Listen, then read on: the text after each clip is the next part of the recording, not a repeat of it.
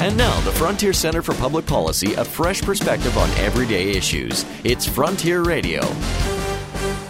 Anyone in Canada who wants to be a teacher must obtain a teaching certificate. Nowadays, most teachers must complete a Bachelor of Education from an accredited university or teachers' college. Increasingly, schools that train teachers are getting poor marks from their own students and are held in low regard by other faculties on the same campus. Instead of spending their time learning effective ways of teaching and learning, schools tend to focus on so-called progressive processes of learning.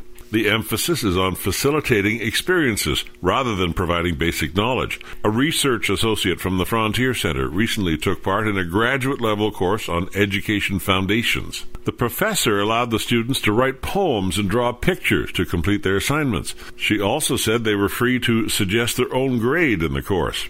Provincial departments of education should explore alternative options to certify teachers. Competition would encourage education faculties to improve their instruction. Also, instead of tying salary increases to the completion of meaningless graduate courses, salaries should be linked to performance in the classroom. Children need well-equipped and grounded teachers rather than those who are allowed to set their own marks. I'm Roger Curry. Join us again next week for more Thoughts on the Frontier.